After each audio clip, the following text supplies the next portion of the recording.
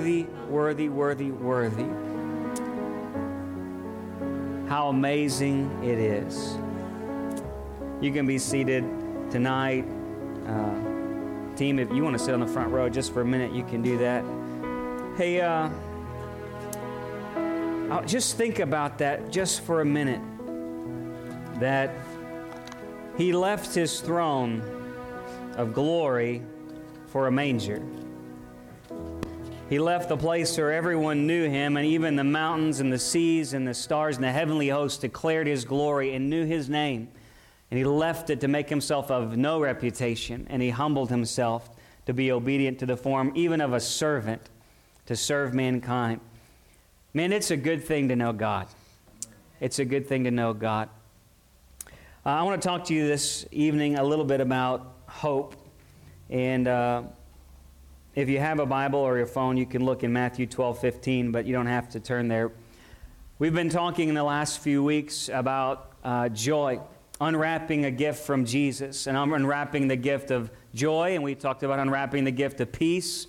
And I want to talk to you tonight about unwrapping the gift of hope just for a few minutes. But what are you anticipating in your life? What are the things that you're looking forward to? Sometimes we're just looking forward to sitting on the couch at the end of the day. Sometimes we're looking forward to maybe we'll be successful in life, or we're going to do great things, or we're trying to look forward to retirement. We're looking forward to the person we're going to marry. We can be looking forward to having enough money to end well and have a nice setup, to buy that house, to finish that house. We have a lot of things in this life we can look forward to, but I did some research this last week and talking about our new generation, Generation Z, which is our youth, our people who are 25 about and younger.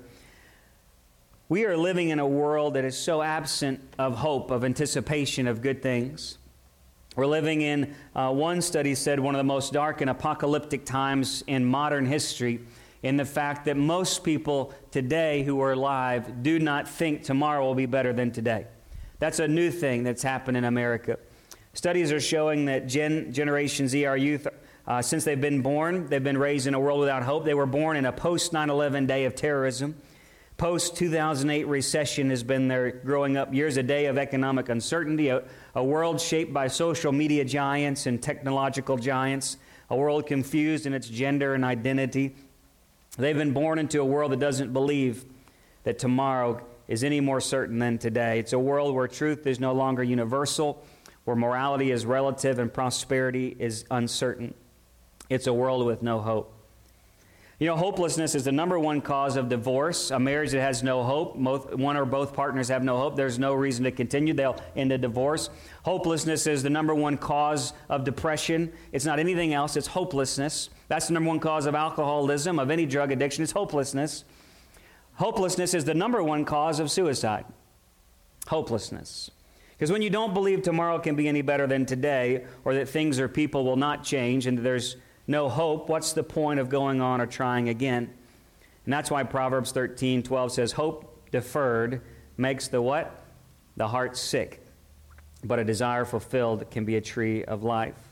Hope means to desire with anticipation. It means to desire with confident expectation of future obtainment. It means to expect, to trust, to rely on. Hope believes it'll be fulfilled. And we can hope we'll be successful, you'll marry well, you'll have kids, you'll get a great job, retire with money. But that's even no guarantee. Actually, I just read an article yesterday. It said that half of the success of every startup business in America today, half of it is skill and education. The other half is luck. The other half is just chance. It's randomness. Hope. Have you ever hoped you're just going to make it through another week or another day or another month? The Bible says even of strong men, hope can perish. But Psalms 31 says, be strong and let your heart take courage, all who hope in the Lord. Somebody say hope. Be strong, take courage, all who hope in the Lord. Even strong men's hope can perish in this life and in this world, but those who hope in the Lord, he says, take courage. So let's go back into that time and that day where Jesus became the hope of the world. It was the first century. Israel had lost its hope mostly in God. Abraham, their father, had hoped, the Bible said, against hope. When there was no hope, he still had hope. He hoped against hope. He believed he'd become the father of many nations through a great descendant, Romans says. And that promise was made to his son Isaac and the next son Jacob after him, who was Israel. And that hope, that promise became the hope of Israel. But where was this promise? Jesus had said later in the New Testament, Israel had set its hope on Moses to obey the law. That was their hope. But Moses and even David after him had set their hope on a Messiah. See, their hope was on this Messiah who would offer eternal life, and that was the actual promise long ago. But each of these men, great men of faith, had this assurance, the Bible says, of things, what? Hoped for, and evidence of things not seen. They were hoping for something. And that's how they gained God's approval. You want to gain God's approval today? What are you hoping in? What are you setting your expectation on? What are you anticipating? This king is coming. This Messiah is about to be revealed. And just like it was their hope for the first coming, this is for us for the second coming. This nativity story is really for us to look back, but also to look ahead. There's something still to hope for. There's something still to anticipate. There's something to set your sight on. And then that day, when most had lost hope, hope was about to be revealed. The God of hope was about to reveal the hope of eternal life through his Son, Paul says in Titus 3:7. And Colossians, he said, Christ became the hope of glory. Somebody say glory. Man, he became the hope of glory. And here's what it says in Matthew chapter 12, verse 15. As many were following him, and Jesus began to heal them all, he warned them not to tell people who he was. And this was to fulfill what was spoken through Isaiah the prophet. Here he says, Behold, my servant whom I've chosen, my beloved in whom my soul is well pleased. I will put my spirit upon him, and he shall proclaim justice to the Gentiles. He will not quarrel, nor cry out, nor will anyone hear his voice in the streets. A battered reed he will not break off, and a smoldering wick he will not put out, until he leads justice to victory. 21, and in his name the Gentiles will hope. What was he talking about? What's Isaiah talking? In his name, the Gentiles will hope. If you go back to Isaiah, he says, there's coming a Messiah, and though he will be King of kings and Lord of lords, his enemies will be against him. But to him, they'll be just a smoldering, flickering candle. He could put them out with just one pinch. They'll be like a broken reed. People who stand against him will be a reed, barely all just hanging by a thread. And he could snap it off if he would, but he would pull back from them. He would be a man of the meek and the lowly. The Gentile nations would come. And in this is being fulfilled in Matthew from Isaiah. In that same day, there were people, Matthew says, people from Tyre and Sidon, people from the coastlands and from the seas, people from the Gentile lands began to follow him by crowds. And here's this Messiah, this great king. But yet he's identifying with the flickering candles and the broken reeds. It says he healed them of all their diseases. He's casting out their unclean spirits. Many begin to cry out that you are the Son of God. And I love what one author says. He says, in this moment, with matchless tenderness and love, he begins to lift up the meek. He strengthens their hands and feeble knees. He comforts those who mourn. And he says to those who are fearful, be strong and fear not. Man, that's what be strong and fear not. Hope in the Lord. Today's the day of salvation. Here's this king. He's come. He's here. And he's a different kind of king. From a different kind of, he's coming to a dark and broken world. John says that the world did not understand the light of God. It was groping in the darkness, and we couldn't comprehend it, but the darkness couldn't extinguish it. It couldn't overcome it. And here's this king, a light of the world, coming from a different world to this broken world to show us how to live, to redeem it back to what it used to be, and to say, this is the way this kingdom works. Yeah, he could have come in and wiped everything out, but he says, this is the way. This is the good news of hope. 3 things I'm going to leave you with before we move on to our candlelight. How do you have hope in a day like today? Number 1, there's a revelation of hope. There was a moment on the road to Emmaus, the disciples had hoped that Jesus Christ, the Bible said, would have fulfilled, but he was dead. He'd come, he'd been born, he did all these miracles, but then he died. He's in the ground. What hope is there? We're hopeless. It says they were without hope. They had no hope. We hoped he would be the guy. And here's Jesus along the road walking with them. And as they get to the house and he reveals, and the Scripture, the Bible says he opened their mind to understand the Scriptures. He revealed the Scriptures to them. And then he disappears, and then they turn to one another and say, were not our hearts burning within us as he began to explain the things about the Messiah? You see, it was a revelation of hope. It was a revelation that lit a flame on the inside of them, a revelation that this hope is still alive. Church, the hope is not dead. He's not gone. He's not disappeared. That hope is still living.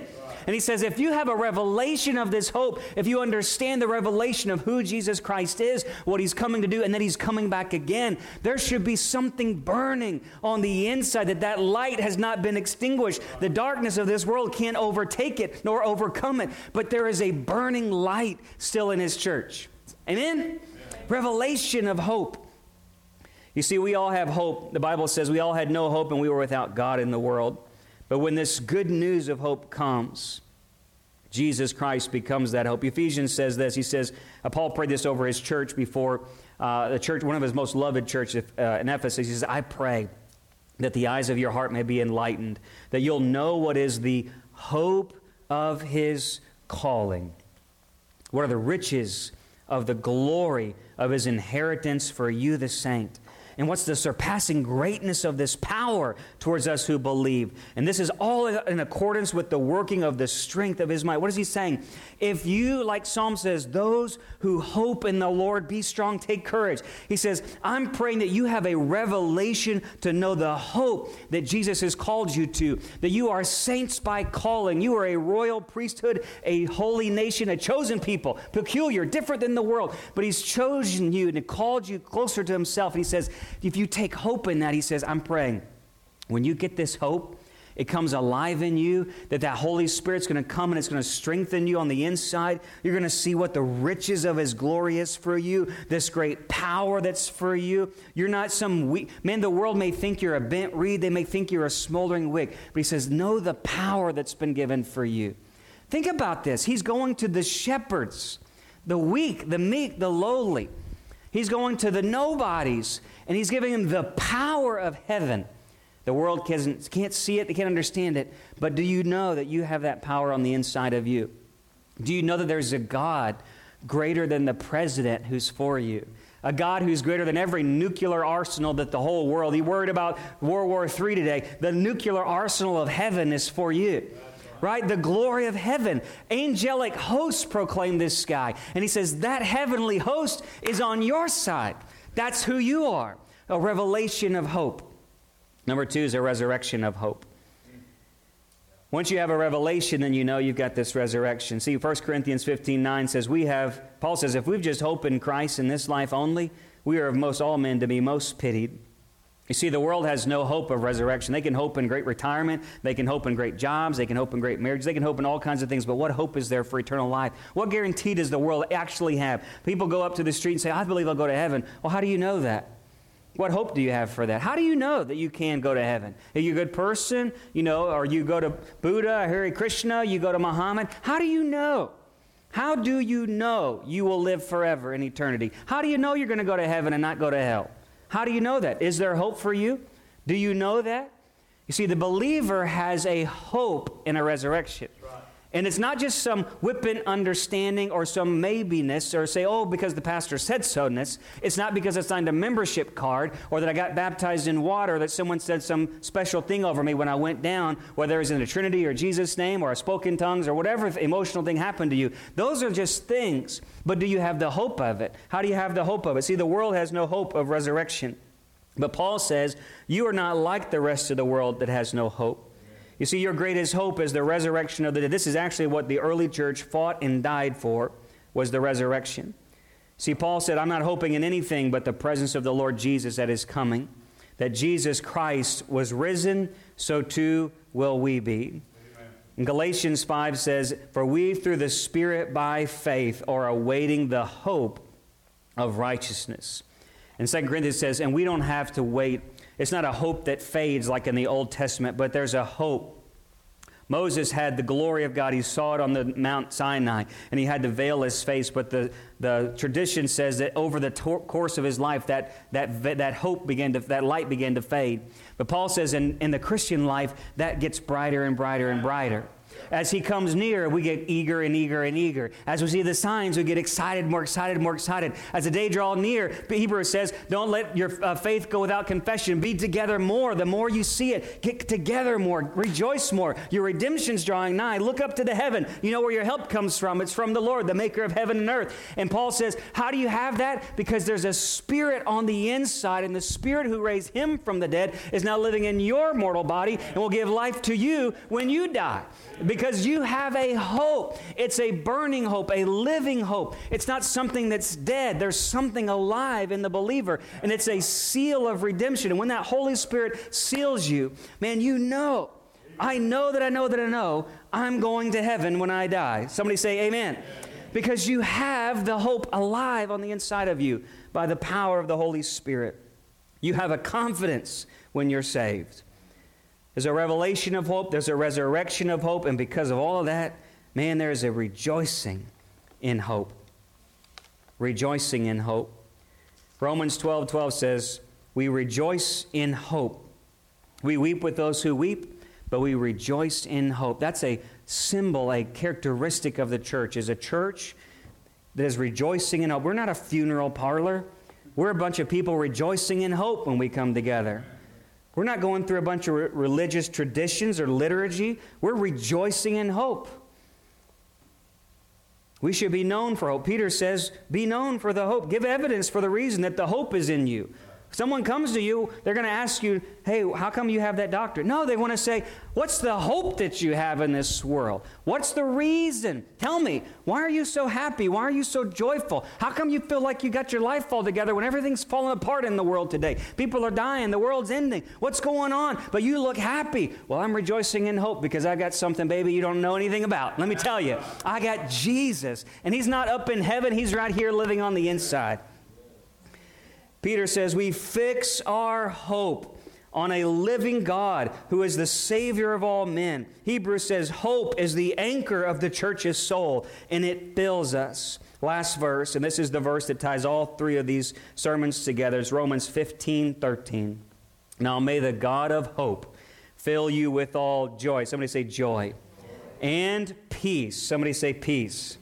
Hope, joy, and peace. May the God of hope fill you with all joy and peace, believing, so that you will abound in hope by the power of the Holy Spirit. May you abound in hope this year. In 2023, may you abound in hope, because the God of hope is going to fill you with joy and peace so that you can keep on abounding in hope until He comes again. Would you stand with me tonight? We've got peace, we've got joy, and we've got hope in Jesus Christ. So let's hold fast the confession of our hope without wavering, for He who promised is faithful. Hold fast to hope. What's your hope in today? Is it a living hope? Are you rejoicing in hope? Man, I know life's not always great. It's not a bed of roses every day. But there is always a reason to rejoice, because every day is a good day in Jesus. Every day is a good day in Jesus. Father, I just want to take a moment right now. We just want to respond to You.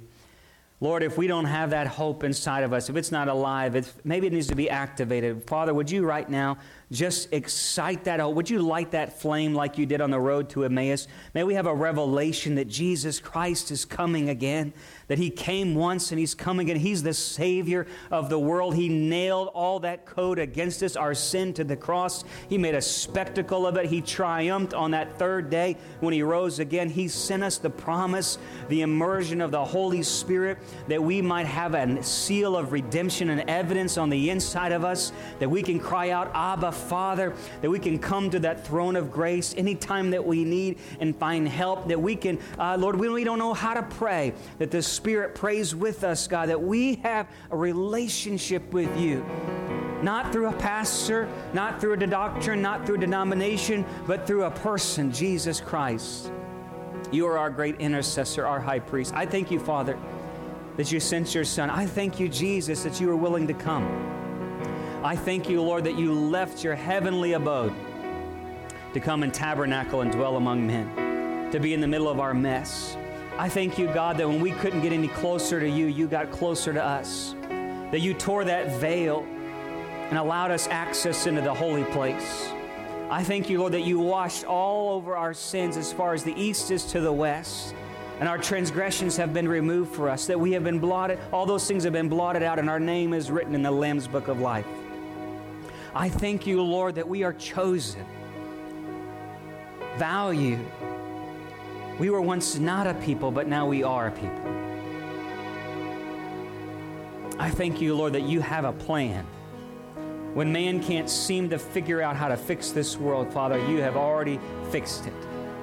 That plan is complete. It was finished on the cross, and you're coming again, Lord. And the Spirit and the bride say, come. We want your kingdom to come, Lord, your will to be done. Jesus, would you come in the midst of us, even in this church, God? Would you pour out revival in Jena, Louisiana?